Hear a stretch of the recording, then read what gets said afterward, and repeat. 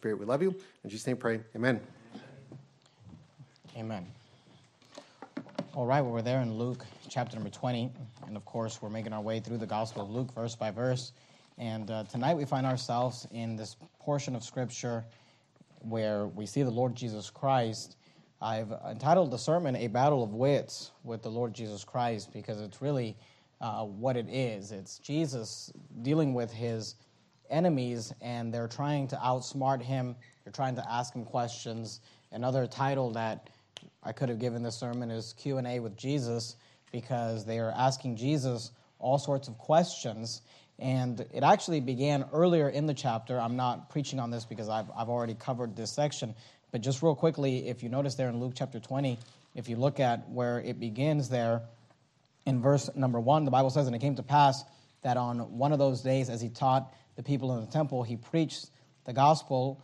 The chief priests and the scribes came upon him with the elders and spake unto him, saying, Tell us, by what authority doest thou these things?" So I want you to notice that they come and they question Jesus. This is really where the questioning begins in Luke chapter 20 in verse 2 there. They ask, "Tell us, by what authority doest thou these things? Or who is he that gave thee this authority?" And he answered and said unto them, I will also ask you one thing, and answer me. The baptism of John, was it from heaven or of men? And they reasoned with themselves, saying, If we shall say from heaven, he will say, Why then believe ye him not? But if we say of men, all the people will stone us, for they be persuaded that John was a prophet. And they answered that they could not tell whence it was. And Jesus said unto them, Neither tell I you by what authority I do these things. And we've already studied that out, but we see here that Jesus is questioned by his enemies. And of course, it's a question meant to put him in a place where he says something wrong, does something wrong. So we've already seen that he doesn't answer that question. Then Jesus goes into this parable, which we've already dealt with and talked about. And then in Luke chapter 20 and verse 20, they come back with more questions. So there's actually 4 different questions that are asked in this chapter, but we're going to look at the last 3 at the end of the chapter. And what happens is that this is really kind of the last face-off between the Pharisees, the Sadducees, the scribes, the Jewish leadership, and the Lord Jesus Christ before his, of course, crucifixion. And they are going back and forth, and he's going to shut them down. There's 3 questions that are asked, and I like to think of it as 3 different rounds in this battle of wits. And 2 of the questions are asked by the enemies. The last question, which is the knockout punch, is actually asked by the Lord Jesus Christ himself. So let's just jump right into it and look at these questions and look at these different answers that are given regarding these questions. And if you're taking notes, you can maybe jot these things down. We can look at it under these different headings. Heading number 1, if you want to write round 1, we see a question about rendering tribute to Caesar. In Luke 20 and verse 20, the Bible says, "And they," this is the local Jewish leadership, "watched him," this is referring to Jesus, "and sent forth spies." I want you to notice what the Bible says here. And I don't want to emphasize this too much because I'm actually planning on preaching an entire sermon on this one subject at some point. But I want you to notice that the Bible, in the Gospels of Christ and in the book of Acts, you'll notice that there's certain individuals that are pointed out. And the Bible says that they sent forth spies which should feign, the word feign means to pretend, that they should feign themselves just men. So they're not just men, but they're pretending to be just men. And what I call these individuals, you see them a lot in the book of Acts, where you'll see the Jews that are riling up people. They'll find people like this to try to attack the Apostle Paul and the work of God. And what I call these people are low-character people. These are people with no character, no integrity. They're not just men, but they're going to come and feign and pretend to be just men. Notice why they're coming. Notice their ulterior motive, that they might take hold of his words. And that phrase, take hold of his words, means that they want to catch Jesus in his words. In fact, in the parallel passage in Matthew, and you don't have to turn there, but in Matthew 22:15, the word that's used is entangle. They want to entangle Jesus in his words. They want to take hold of his words. Notice what the Bible says there, that they might take hold of his words, that so they might deliver him unto the power and authority of the governor. So they're coming to Jesus, asking questions, hoping that he'll give the wrong answer so that they can either turn him over to the Roman authorities, because he gave an answer that went against the Roman government, or hoping, I'm sure they're also hoping that he'll just give an answer that'll make him look bad in front of the people, and then the people will turn on him or no longer want to listen to him or follow him. Notice verse 21, and they asked him. So here's the first question. Round 1, question 1. They asked him, saying, Master, we know that thou sayest and teachest rightly. Now again, I want you to notice these low-character people. They're not just men. They feign themselves to be just men. They pretend to be just men. And now, notice how they're using flattery. And of course, the Lord Jesus Christ doesn't fall for this. He sees right through it. We're going to see it here in a minute. But they're using flattery, and they say, we know that thou sayest and teachest rightly, neither acceptest thou the persons of any, but teachest the way of God truly. And they're using flattery to try to set up the Lord Jesus Christ. And like I said, you'll see here in a minute that Jesus doesn't fall for it. But it's always amazing to me how easily people fall for these tactics of flattery and things like that. And you know, we should just be people who are people of honesty. And obviously, it's good to compliment people, but you should give authentic, genuine compliments. If you are actually thankful for something that someone did for you, if somebody has actually been a blessing to you and you want to appreciate them, that's a great thing to do. But in order to just walk up to somebody and butter them up and say something you don't mean just because you're trying to manipulate them or get something from them, that is wicked. That is wrong. It's wrong to be the type of person that feigns themselves to be something that they are not. So they come to Jesus and they're asking him this question. But notice they butter him up. They say, thou sayest and teachest rightly, neither acceptest thou the persons of any, but teachest the way of God truly. And then here's the question, verse 22. Is it lawful for us to give tribute unto Caesar or no? Now here's what's deceptive about their question. They asked, is it lawful? But the problem is that being lawful can be interpreted in two different ways. Are you asking, is it lawful according to the law of the Roman government, which is the empire that is over the nation of Israel at this time? Or are you asking, is it lawful according to the Mosaic law, which is the law of God and the spiritual law that is supposed to be followed by the people living in Judea and the nation of Israel? So they asked this question, is it lawful for us to give tribute unto Caesar or no? Now the word tribute there, when you see the word tribute, just think taxes. That's what they're asking about. A tribute is a payment made periodically by one state or ruler to another state or ruler, especially as a sign of dependence. It's money you give to somebody because you have to, because you're depending on them, because they are supposedly protecting you. But really, the Roman Empire and all the empires, including the United States of America, it's like the mafia, you know? You have to pay taxes. We keep you safe, or if you don't pay the taxes, they're keeping you safe from themselves. They're the ones that are going to break your knees and put you in prison and whatever. So that's the idea, is that they had to pay tribute to Caesar. Of course, Caesar is the emperor of Rome, and they're asking Jesus this question right in front of everybody and in front of a big crowd. Is it lawful for us to give tribute unto Caesar or no? Now, again, just to understand the question about tribute to Caesar, they are trying to entangle Jesus with this question. They are trying to take hold of his words. They're trying to get him to say something wrong. And the idea is this. If Jesus said that taxes should be paid, if he said, yes, we should pay taxes, we should pay tribute to Caesar, then he could be accused of denying God's authority over the nation of Israel and over the people of Israel. And he could be accused of being like a traitor, someone who's submitting to the Roman authority and therefore putting Jesus at odds with the local Jewish people. So if he says, yes, pay the taxes, then people are going to say, we knew you were a sellout. We knew you were like those publicans. We knew you were for the Roman Empire.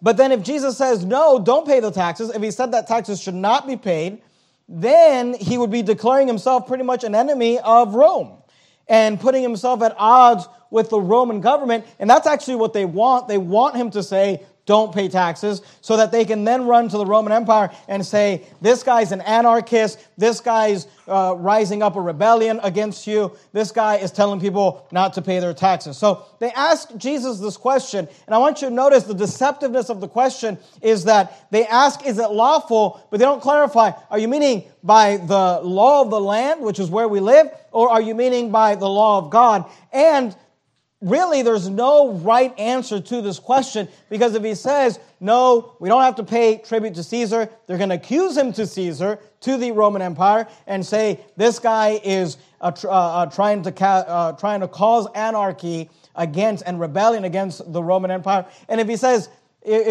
yes, pay tribute to Caesar, then they're going to say he's a sellout and he loves Rome and he's not for our people.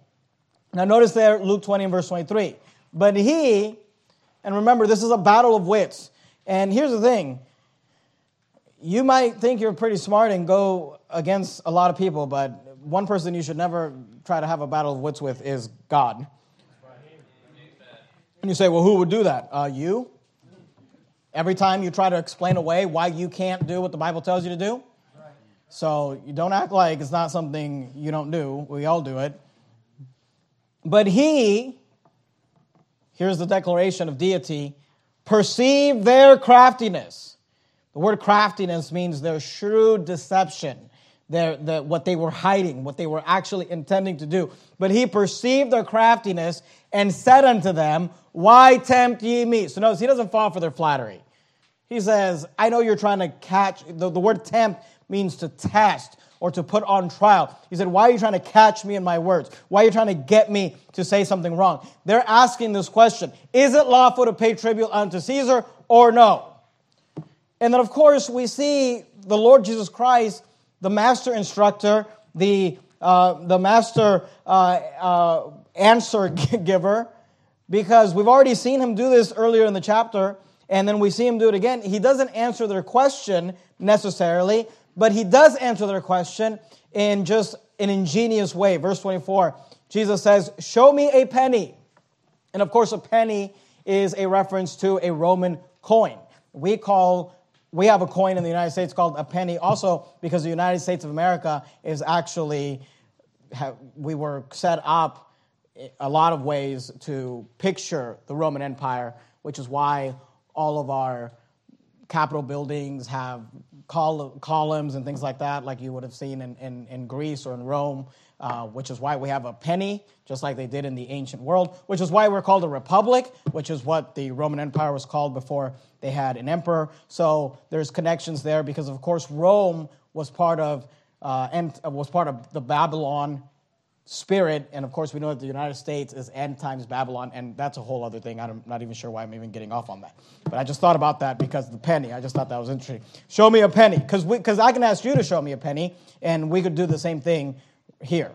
He says, show me a penny, and he asks the question, whose image and superscription hath it?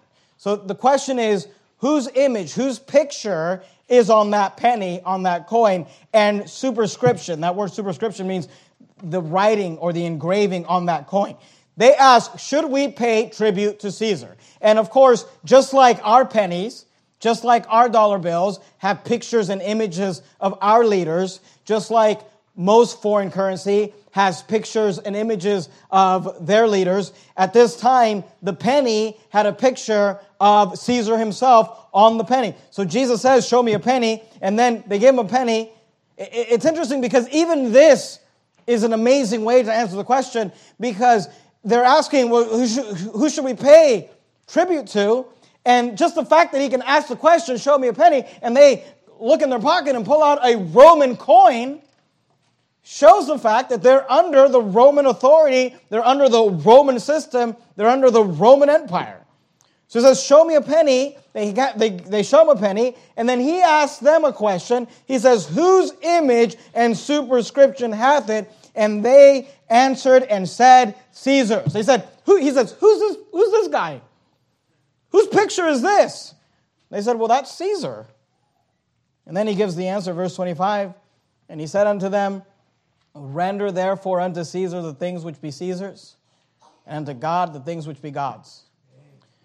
They tried to get him to say, no, take the money that belongs to God and give it to Caesar. That's what they wanted him to say, so that they could make him look bad in front of the Jewish people. Or they were trying to get him to say, that's God's money, it's not Caesar's money, don't give it to Caesar, give it to God, so that they could go to Caesar and the Roman Empire and say, he's an anarchist, he's creating a rebellion.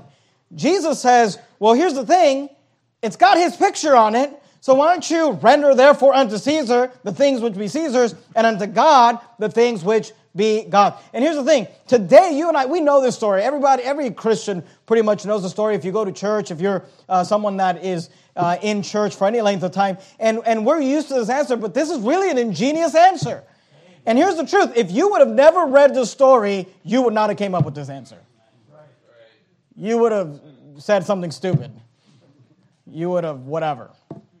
But Jesus, obviously, he's God. He says, show me the penny. They pull a penny out. Well, who's this? I mean, as soon as he asked the question, who's this guy? They should have already known. Whose image and superscription hath it? They answered and said, Caesar. And he said unto them, render therefore unto Caesar the things which be Caesar's, and unto God the things which be God. Now, regarding this answer, I want you to understand there's two different applications that we can learn from this. The first is the primary application, or the earthly application, and it is this. Go to Romans, if you would. Keep your place there in Luke 20. Obviously, that's our text for tonight. Go to Romans chapter 13. Luke, John, Acts, Romans 13. I'm going to preach something to you that people would have... When I preach this, people say this about me, and the same thing they were trying to say about Jesus. But the earthly application is this, that the Bible teaches that you should pay your taxes. Now, I know for some odd reason, among fundamentalist Christians and whatever, everybody thinks that you're supposed to, not pay your taxes. But here's the problem with that. And people get mad at me because they're like, we're supposed to be libertarians. Well, I never signed up for that. I'm a Christian. I think we're supposed to be Christians. I don't care about your political ideology. I could not care less than I currently do. Because I only care about what the Bible says. And in the Bible, Jesus was asked, hey, should we pay tribute to Caesar? And he looked at the coin and said, well, it's got Caesar's face on it, so go ahead and give it back to Caesar. And if people ask me the question, should we be paying taxes to Washington? Well, it's got Washington's face on it, so why don't you just give it back to him? I mean, it's literally the same answer. The earthly application is this. Pay your taxes. Romans 13:5. Look at it. Look. You can't get away from it. I know people don't like it. Whatever. I don't care. Romans 13:5. It doesn't matter what I say. Like when I say things that are not patriotic, then I'm just this communist, Venezuelan communist. And when I say things that are patriotic, like pay your taxes, then I'm a sellout. It doesn't matter what position I take. You know what? I'm just going to take the biblical position. And you can do whatever you want. Romans 13:5, wherefore, notice what the Bible says, ye must needs be subject, not only for wrath, but also for conscience sake. And look, we understand, well, let me just read the verse and then I'll make the comments. Look at verse 6. For this cause pay ye tribute also. For they are God's ministers, attending continually upon this very thing. Notice the Bible says, for this cause pay ye tribute also. Verse 7. I wonder where Paul got this from. It's almost word for word what Jesus says. Render therefore to all their dues. Tribute to whom tribute is due. Custom to whom custom. Fear to whom fear. Honor to whom honor. You know, the Bible teaches that we're supposed to just go ahead and pay our taxes, and we're not supposed to be these people who are supposed to try to avoid paying taxes or just make it our life's work to try to get rid of the tax system or the tax code or get rid of the IRS. Look, I'd love to get rid of the IRS, but I'm not going to make that my main goal in life. Go to Matthew 17. Now, let me just say this. And again, I preach this and people think like, oh, you're just a coward. It's funny how people who sit in the pew want me to get up and say, don't pay your taxes. You know, I'm the one that's going to go to prison. And they're like, you're the coward. Okay, why don't you go start a church and then you preach it? And here's the thing, that's not even the point. The point is, the Bible doesn't even teach that. Now you say, well, are you some sort of just one of these preachers, these, what do they call us, the FEMA preachers? Look, I don't like paying taxes. I disagree with paying taxes. And you say, well, why is that? Because of some political... No, here's why it is. Because that's Jesus' position was he disagreed with the concept of paying taxes. Look, in my life, I'm just trying to the best of my ability, to think and live and act as close to how Jesus lives and acts. And that should be all of our goal. You say, how did Jesus feel about taxes? Here's how he felt about it. He didn't like them. Say, prove it. Matthew 17, verse 24. And when they were come to Capernaum, the they there's referring to Jesus and his disciples, they that received tribute money, that's the tax collectors, remember tribute is taxes.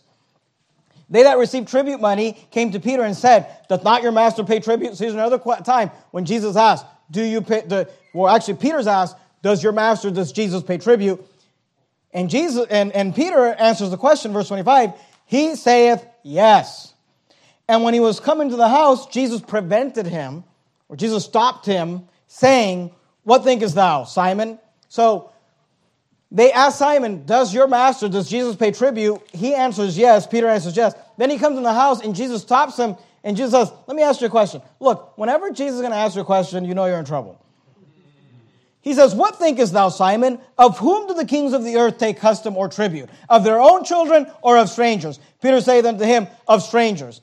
The question is, should governments tax their own people, or should they tax foreigners or other people? And he says, who are they taxing? He said, and the answer to the question is, of strangers. Jesus saith unto him, then are the children free. And the point that Jesus is making is this: the reason we're paying taxes, Peter, is because the Roman Empire sees us as foreigners because we are foreigners. Because they're an empire that has overtaken our empire. And what he's saying is, this is God's land. This is the land that God gave us. This is the nation that God gave us. Obviously, at this time, we're still under the old covenant. And what Jesus is saying is, we should not be paying taxes to the Roman Empire. We should be free. We're in our own land. That's what Jesus believed. He said, then are the children free. So look, did Jesus like the idea of paying taxes? The answer is no. But the question is not that Jesus liked the idea of paying taxes. The question is, did Jesus pay taxes? Verse 27, notwithstanding, lest we should offend them. This was Jesus talking to Peter. Because you're going to offend them if you don't pay their taxes. Just know that. Go thou to the sea, and cast an hook, and take up a fish that first cometh up, and when thou hast opened his mouth, thou shalt find a piece of money. Take, Jesus says, that take, and give unto them. Notice what he says, for me and for thee. So here's what's interesting. Jesus disagreed with the concept of paying taxes, but Jesus paid taxes anyway. You say, well, what's that about? Here's what we can learn from the Lord Jesus Christ regarding taxes. That we may disagree with the concept of paying taxes, just like Jesus did. But just because we disagree with it, does not mean that this should become our crusade or our fight. And this fight of not paying taxes, the point is this: we should not be dying on that hill of not paying taxes. It shouldn't be something that we care about so much. I mean, literally, preachers go to prison for not paying their taxes. Ken Hovind went to prison for refusing to pay his taxes. I mean, and you got to ask the question, is it really that important? You lost your wife, you lost your ministry, you lost your children, you went crazy, came out of prison insane, literally. But it was worth it for filthy lucre's sake. Look, money is not something ever worth fighting over. Anyone. You shouldn't fight with your family about money. You shouldn't fight with the government about money. You shouldn't fight with anybody about money, because money is the least important thing in God's economy. Amen. So the question is this: should we pay taxes? No. Are you going to pay him? Well, it's got his picture on it anyway, so just give it to him. It's not a fight we should fight. It's not something we should care about. So the earthly application is pay your taxes. And look, here in Matthew 17, we see Jesus paying his taxes. In Luke 20, we see Jesus paying his taxes. In Romans 13, we see Paul telling us to pay our taxes. You can't tell me the Bible says to go live out in the middle of nowhere and avoid paying taxes. Doesn't say that. Now, you can do that if you want, but you're dumb. Go back to Luke 20. Luke 20.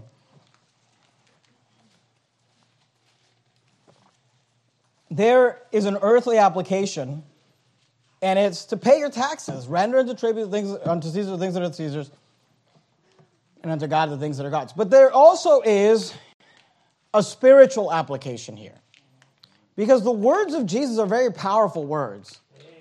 Luke 20:25, and he said unto them, render therefore unto Caesar the things which be Caesar's. And, of course, Caesar is a picture of the world. And the spiritual application is this, that the things that belong to the world should be rendered back to the world. Amen. Romans 12, we saw this, I think, on Sunday, but let's look at it again real quickly. Romans 12, if you're there and Luke, we're just in Romans. I meant to tell you to keep your place there. Romans 12 and verse 1. Luke, John, Acts, Romans. Romans 12:1, the Bible says, I beseech you therefore, brethren, by the mercies of God, that you present your bodies a living sacrifice, wholly acceptable unto God, which is your reasonable service. Notice verse 2, and be not conformed to this world. Be not conformed to this world, but be ye transformed by the renewing of your mind, that ye may prove what is that good and acceptable and perfect will of God. You don't have to turn here. I'll just read this for you. In fact, you go to Genesis if you would. Genesis chapter 1. 1 John 2 says this, love not the world, neither the things that are in the world. If any man love the world, the love of the Father is not in him. For all that is in the world, the lust of the flesh and the lust of the eyes and the pride of life is not of the Father, but is of the world. So what does the Bible teach? It teaches this, render therefore unto Caesar the things that are Caesar's. We don't need the world's music. Give the world their music back. We don't need it. We don't need the world's music. We don't need the world's philosophy. We don't need the world's clothing style. We don't need anything that the world has to offer. If it's the world, render it back to the world. Let Caesar have what Caesar has created. It's not for us. Amen. So the application is this. The things that belong to the world should be rendered back to the world. And then the application continues. He said, render therefore unto Caesar the things which be Caesar's, and unto God the things which be God's. Not only should the things that belong to the world be rendered back to the world, but the things that belong to God should be rendered back to God. Amen.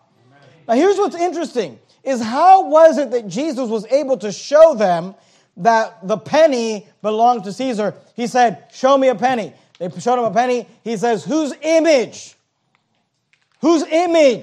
is on this coin? Who is this? Who does this look like? He said, Caesar. He said, well, if Caesar's image is on the coin, then render it back to Caesar. Here's the interesting thing, Genesis 1:26. We're looking at the creation story. Genesis 1:26, the Bible says, and God said, let us make man in our, don't miss it, image. Amen. After our likeness. And let them have dominion over the fish of the sea, and over the fowl of the air, and over the cattle, and over all the earth, and over every creeping thing that creepeth upon the earth. So God created man in his own image. In the image of God created he him. Male and female created he them. See, Jesus puts the coin up, and he says, whose image is this? And they said, Caesar's. He says, give it back to Caesar. But if Jesus would have pulled you out of his pocket and said, who were you created in the image of? The biblical answer is, you were created in the image of God. You say, what does that mean? It means you belong to God. Amen. So we ought to render, therefore, unto God the things which be God's. Amen. You're not your own. You're bought with a price. So we should render the things which belong to Caesar unto Caesar, and the things which belong to God unto God. Go back to Luke chapter 20, look at verse 26. And they could not take hold of his words. Luke 20:26. Before the people. And they marveled. I mean, it's good when your enemies are impressed. Like, wow, that was a good answer. I mean, it made us look like a bunch of idiots, but that was a good answer. And they marveled at his answers. Notice, and held their peace. So round one goes to Jesus. Amen. They held their peace. They were done. Now who's this? These are the men that were not just men, that feigned themselves to be just men. In Matthew, we're told they are the Herodians, which were a political group, which is why they ask a political question, right? About rendering unto Caesar the things that are Caesar's, and unto God the things that are God's. So round one, ding, ding, ding, goes to Jesus. Then in verse 27, we see round two. We see question number 2. The first question was a question about rendering tribute to Caesar. The second question has to do with the resurrection of the dead. Luke 20:27. Then came to him, of course, there's a series of questions. First group could not take hold of his words. They marveled at his answers and held their peace. They were done. Jesus says, any more questions? Like, no, we're good. But then came to him, here comes another group, certain of the Sadducees. So in the Bible, you had these two groups of these hyper-religious Jews. One were called Pharisees, one were called Sadducees. They're both bad. But the major difference between the Pharisees and the Sadducees that we see in Scripture is that one believed in the resurrection and the other denied the resurrection. And I'm not preaching about this tonight, but in the book of Acts, Paul actually gets himself out of trouble by instigating a fight between the Pharisees and the Sadducees on the question of the resurrection. And so that's just something good to know about these people. But here in verse 27, the Bible says, then came to him certain of the Sadducees, which, notice what the Bible says, deny that there is any resurrection. So they don't believe in an afterlife. They don't believe that there's a resurrection. They don't believe that anything happens after this life. When I was a kid growing up in church, in Sunday school, we were taught that the Sadducees don't believe in a resurrection. They don't believe in a afterlife. They don't believe in heaven. So this is why they are sad, you see. And that was just a way they helped us remember that. Then came to him certain of the Sadducees, which deny that there is any resurrection. Notice, and they asked him. Here's question number 2, round number 2, verse 28, saying, Master, Moses wrote unto us. So they got to set up their question. And this question requires a big setup. Moses wrote unto us, if any man's brother die, having a wife, and he die without children, that his brother should take his wife and raise up seed unto his brother. Now, what is this question? What is the backdrop to this question? Go to Deuteronomy real quickly. Let's just look at where they're getting this from. Deuteronomy 25. In the Old Testament, Genesis, Exodus, Leviticus, Numbers, Deuteronomy. Deuteronomy 25. Look at verse 5. Deuteronomy 25:5. Just so you understand the background and the context of the question, Moses taught in Deuteronomy 25:5, if brethren dwell together, and one of them die and have no child, the wife of the dead shall not marry without unto a stranger. The idea is that the wife, the widow, is not to go out and marry some other foreigner or other person. Her husband's brother shall go in unto her and take her to him to wife and perform the duty of an husband's brother unto her. And it shall be, so the brother's supposed to marry her and obviously have children with her, but the firstborn, and it shall be that the firstborn which she beareth shall succeed in the name of his brother which is dead, that his name be not put out of Israel. So when a man married a wife and he died without a child, then it was under the Mosaic law, his brother was supposed to then marry that wife, have children with her, but the first child would carry on the name of the brother that was dead, that name would not be put out of Israel. That's the context in which this question is being asked. Go back to Luke chapter 20.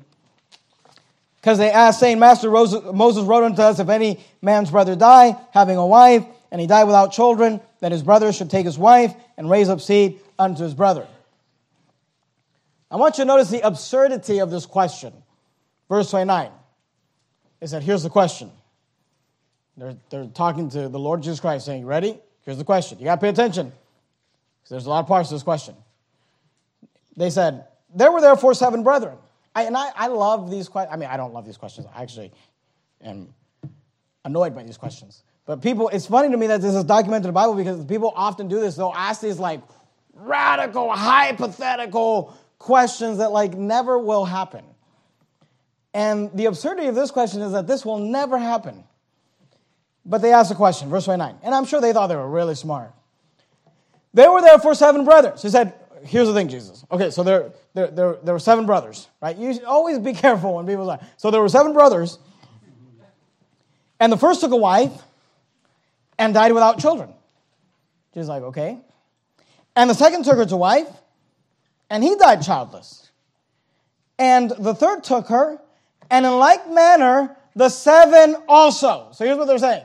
This guy, he has 7 brothers, right? He marries this woman, he dies. No children. So his brother, because you know what Moses said, his brother marries her, and then he dies without children. And then the third, and the fourth, and the fifth, and the sixth, and the seventh. All 7 brothers married the same lady. They all died without children. And, you know, I'm sure Jesus is thinking to himself, like, they need to make a Dateline episode about this. Like, there needs to be like a 2020 special about this woman. I mean, this woman should be called, the Black Widow. Are you serious? Look, when you've had 7 husbands and they've all died, someone should look into that. Someone should start digging up your backyard. There's a problem there. So they asked this just absurd question. They said, and the third took her in like manner, the 7 also, and they left no children and died. And then, verse 32, last of all, the woman died also. Well, praise the Lord. I don't know if I should feel bad for this lady or if I should be suspicious of her, but then she dies. So you have just the absurdity of the question. But then I want you to understand the assumption that's being made in the question. So, because here's really the question. That's just the setup. The question is this, verse 33. Therefore, in the resurrection, remember, these are people that do not believe in the resurrection. They do not believe in an afterlife. They're asking, so in heaven, that's what they're asking. In the resurrection, whose wife of them is she? For the 7 had her to wife. Now, the reason that they have to say that all the children died is because logically you would think, okay, well, she married 7 brothers, but she had a child with one of them, so in the resurrection, she's going to be married to that guy. But they're like, no. 7 brothers, all died, no children. Whose wife is she going to be? Look at verse 33. Therefore, in the resurrection, whose wife of them is she? For the 7 had her to wife. And Jesus answering said unto them, here's Jesus' answer, and there's more to the answer. First, he deals with the assumption. The assumption is this. And look, this is what I've learned about these types of situations. The reason that you get into these debates with people is because they often come to the Bible with assumptions. And a lot of times when they're asking you questions about dispensationalism or about the pre-trib rapture or about all sorts of weird things that the Bible does not teach. And a lot of times we can't even answer the question because we have to start with their assumption. Your assumption is that this is true because of this, but you're wrong about this. So Jesus begins with their assumption, verse 34. And Jesus answering said unto them, the children of this world marry and are given in marriage. But they which shall be accounted worthy to obtain that world and the resurrection from the dead, neither marry nor are given in marriage. Jesus says, you're making an assumption that people are married in heaven, and Jesus says, marriage is till death do us part. In this world, the children of this world marry and are given in marriage, but I love how he says there in verse 35, that world. He says, that world and the resurrection from the dead. He says, those people are neither married nor are given in marriage. You say, why don't they marry in heaven? Here's why, verse 36. Neither can they die anymore, for they are equal unto the angels and are the children of God, being the children of the resurrection. Now, let me just say a couple things there. Jesus is saying that we are equal to the angels in the same sense that we don't die anymore. Neither can they die anymore, for they are equals unto the angels and are the children of God. He says they're equal to the angels, but the difference is they're the children of God. So there's a verse right there that differentiates between the angels and the children of God. The only similarity that will be in heaven is that neither angels nor the children of God in the resurrection die. Neither can they die anymore, for they are equal unto the angels and are the children of God, being the children of the resurrection. And here's what Jesus is saying. The purpose for marriage is procreation. Is because on this earth people live and die. And he gave marriage, He put Adam and Eve together, and then what did he say? He said, be fruitful and multiply. Here's the thing. In heaven, there's no more procreation. No one's being born in heaven. Whoever's there is there. That's it. No one is born and no one dies. We're equal unto the angels. Neither can they die anymore. So there's no need for marriage in heaven because there's no need to continue to have children on this earth, in heaven, like we have on this earth. He says, neither can they die anymore, for they are equal unto the angels and are the children of God, being the children of the resurrection. So Jesus begins by dismantling their assumption. Their absurdity is brought on by their assumption. He dismantles their assumption, and then he answers the question. Here's the answer, verse 37. Now that the dead are raised, I want you to notice that Jesus clearly states, the dead are raised. He did not believe what the Sadducees believed. Not only did not, he said, I am the resurrection. Now that the dead are raised, Jesus says, even Moses showeth at the bush. He brings up a story that all the Jews would be familiar with, the story of the burning bush, where God spoke to Moses through the bush. He says, even Moses showed us this truth of the resurrection at the bush when he calleth the Lord God of Abraham and the God of Isaac and the God of Jacob. For he is not the God of the dead, but of the living, for all live unto him. You don't have to turn there, but in Exodus 3:6, the Bible says, moreover, he said, this is God speaking to Moses through the burning bush, he said, I am the God of thy father.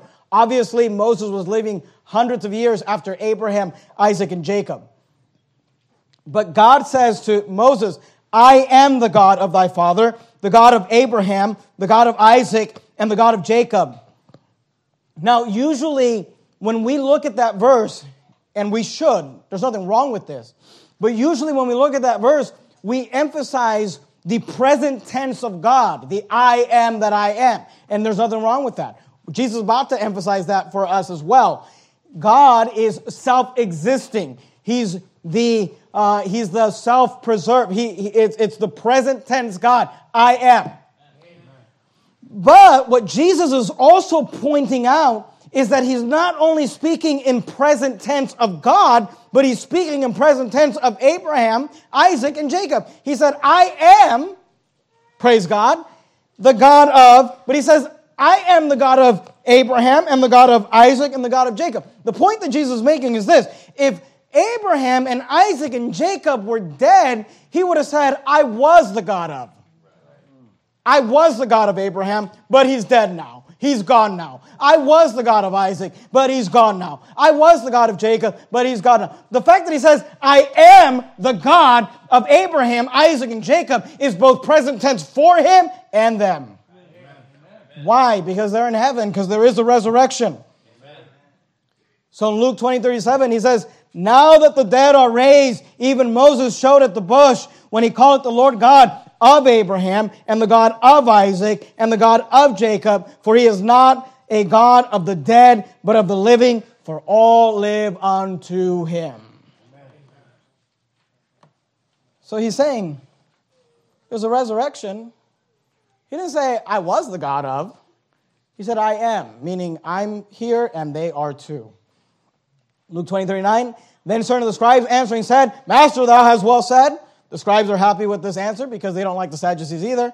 So they're actually happy with this. And after that, they durst not ask him any questions at all. The word durst means dared. They dared not ask him any questions at all. So that's the end of round 2. Ding, ding, ding. Jesus wins again. Praise God. Now they're done. But Jesus is just getting started. Now he has a question of his own. So we get this bonus round, round 3. And it's a question that Jesus actually puts forth to them about Christ being David's son. Look at verse 41. And he, Jesus, said unto them. It's interesting to me because they asked him all the questions at the beginning of the chapter about by what authority doest thou these things? And then they're asking him these questions about rendering tribute to Caesar and the resurrection of the dead. And now Jesus has a question for them. He said unto them, how say they that Christ is David's son? Now the word Christ, and I don't have time to go through this, you can study this on your own, but the Bible is very clear about the fact that the word Christ means Messiah. Messiah is a reference to, it means the anointed one, the chosen one, the one that God chose, the one that God would send.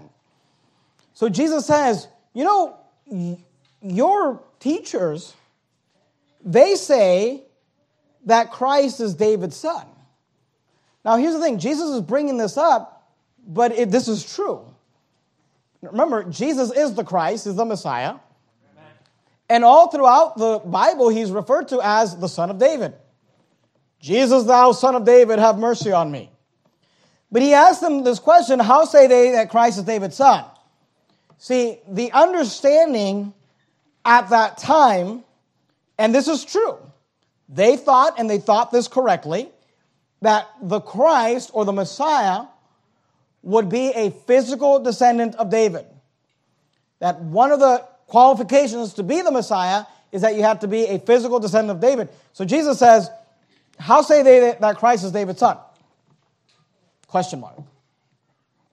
And I'm sure they're kind of saying like, what do you mean? Everybody knows that. All throughout the Old Testament we're told that the Messiah is going to be David's son. And then Jesus says, verse 42, and David himself saith in the book of Psalms. So now Jesus is going to quote the book of Psalms, Psalm 110 and verse 1, if you'd like to write it down for your notes. The Lord. Now the word Lord, you see that capital L, capital O, capital R, capital D? That's Jehovah God, the I am that I am, the self-existing one. The Lord, so Jesus is saying, okay, if Christ is David's son, then why did David himself, because David wrote Psalm 110 and verse 1, why did David himself say this? So this is a quote of David from the book of Psalms. The Lord, meaning the Lord Jehovah God, the I am that I am, this is David speaking, the Lord God said unto my Lord. My Lord, the word Lord there is a reference to the Christ or the Messiah. David said, the Lord said unto my Lord, sit thou on my right hand till I make thine enemies thy footstool. The word Lord, you see the capital L, lowercase O-R-D, that is not necessarily referring to Jehovah. That is a term that just simply means boss. When somebody called somebody their Lord, it meant that they were their authority. They were submitting under that individual's authority. That person was their boss. That person was in charge of them. The Bible teaches that the Christ, the Messiah, would be David's son. But here you have David saying, the Lord said to the Christ, and David calls the Christ my Lord. He's saying, God said to my boss, sit thou on my right hand till I make thine enemies thy footstool. And Jesus is asking, now, if the Christ is David's son, why is David calling him the Lord? Why is David calling him the boss? Because generally, I'm not going to look at my children and say, sure thing, boss. Right? They ask me to do something, I'm going to say, who do you think you're talking to? I don't work for you. You work for me. The way this works is you look at your boss and say, yes, sir. Your boss doesn't look at you and say, sure thing, no problem, I'll have it done by, no. But here David, King David, one of the greatest characters in the Old Testament, is looking at the Messiah and saying, that's my Lord. Look at verse 44, Luke 20:44. Jesus is saying, David therefore calleth him Lord. David therefore calleth him boss. David therefore calleth him the guy in charge. How is he then his son? Here's what Jesus is saying. How is David calling the Messiah the boss if the Messiah is his son, and that would mean that he's subordinate? He's under David. But David is putting himself under the Messiah. Jesus says, how does that work? You ever thought about that? And he said, what's the answer to the question? Revelation 22. Revelation 22. The answer to the question is this. It's what we'll celebrate on Christmas. In fact, I should probably just bring this up on Christmas because that's like 3 weeks away, and by then none of you will remember this sermon. All of you will have forgotten this. So I'll be safe. The answer to the question is this, that God, who's David's boss, became flesh and came under the lineage of David. So the Christ is both before and after David. The Christ is both above and in a sense of lineage and descendancy below David. Here's how Jesus said it in the book of Revelation, Revelation 22:16. I, Jesus, have sent my angel to testify unto you these things in the churches. Notice what he says. He's literally saying this about David. He says, I am the root and the offspring of David. He said, I am the root and the offspring of David, the bright and morning star. You say, what in the world does that mean? Here's what he's saying. He says, I'm the root and the fruit of David. If you think of a tree, he says, I'm the root and I'm the fruit. You say, how can you be the root and the fruit? He says, well, that is a testimony to my deity. Amen. That is a testimony to the fact that God became flesh and dwelt among us, and we beheld his glory. Amen. It's the same thing that he says in Revelation 21, verse 6. I showed you 22 because it's actually about David. I am the root and the offspring of David. Here's what he could say. I am the father and the son of David. I come before and after David. How can this be? See, they thought that the Messiah was just going to be a physical descendant of David. And Jesus is showing them, no, he is going to be a physical descendant of David, but it's so much more than that. Amen. He said, I'm David's Lord. Notice what he says in Revelation 21:6. And he said unto me, it is done. Notice what Jesus says, I am Alpha and Omega. He's saying, I'm A and Z. And everything in between. I am Alpha and Omega, the beginning and the end. I will give unto him that is athirst of the fountains of the waters of life freely. Look at Revelation 22:13. I am Alpha and Omega, the beginning and the end, the first and the last. Earlier in Revelation, I won't have you turn there, he says, I am Alpha and Omega, the beginning and the ending, saith the Lord, which is and which was and which is to come. Amen. The Almighty. Go back to Luke chapter 20. See, they are attacking Jesus, and Jesus says, I got a question for you. Because remember, we're in the Passion Week. We're just a couple of days before the crucifixion of Christ, and we're just a couple of days after Jesus just entered Jerusalem on a donkey, declaring himself the Messiah. And he says, let me ask you a question about the Messiah. How is the Messiah David's son when David himself says that the Lord said unto the Messiah, and he calls him my Lord? He says, David therefore calleth him Lord. How is he then his son? And what Jesus is showing them and trying to point out to them is his deity. Amen. That he is the root and the offspring of David. That he is the Alpha and the Omega, the beginning and the ending, saith the Lord, which is, I am, and which was, the root, and which is to come, the offspring. Luke 20:45. Look at it. We're done. Luke 20:45. Then in the audience of the people, he said unto his disciples, beware of the scribes. These are the people that were just questioning him. Which desire to walk in long robes and love the greetings in the markets and the high seats in the synagogues and the chief rooms at feasts, which devour widows' houses and for a show make long prayers. The same shall receive greater damnation. You say, why is Jesus speaking so freely against these people? Because they have ultimately held their peace. It's not round 1 goes to Jesus, round 2 goes to Jesus. That was great. Round 3, it's a knockout punch. They're done. They're knocked out. They're lying on the floor unconscious when Jesus tells the people, beware of the scribes. which desire to walk in long robes and love greetings in the markets and the high seats in the synagogue and the chief rooms at the feast, which devour widows' houses and for a show make long pretense, the same shall receive greater damnation. Round 3, ding, ding, ding, Jesus wins.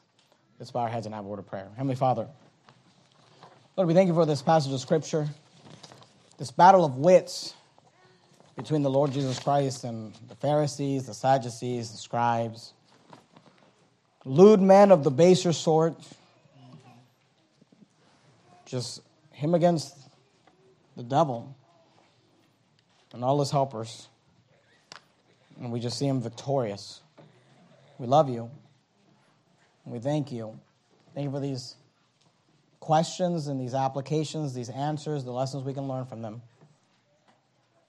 Help us to realize that Jesus is more than just a man. He's God in the flesh. And help us to remember that there is a resurrection. There's something to live for more than this life. And we were created in the image of God. And we belong to him. So let us render unto Caesar the things that are Caesar's and unto God the things that are God. We love you. In the matchless name of Christ, we pray. Amen. All right, we're going to have Brother Moses come up and lead us in a final song. Just want to remind you that we are canceling the homeschool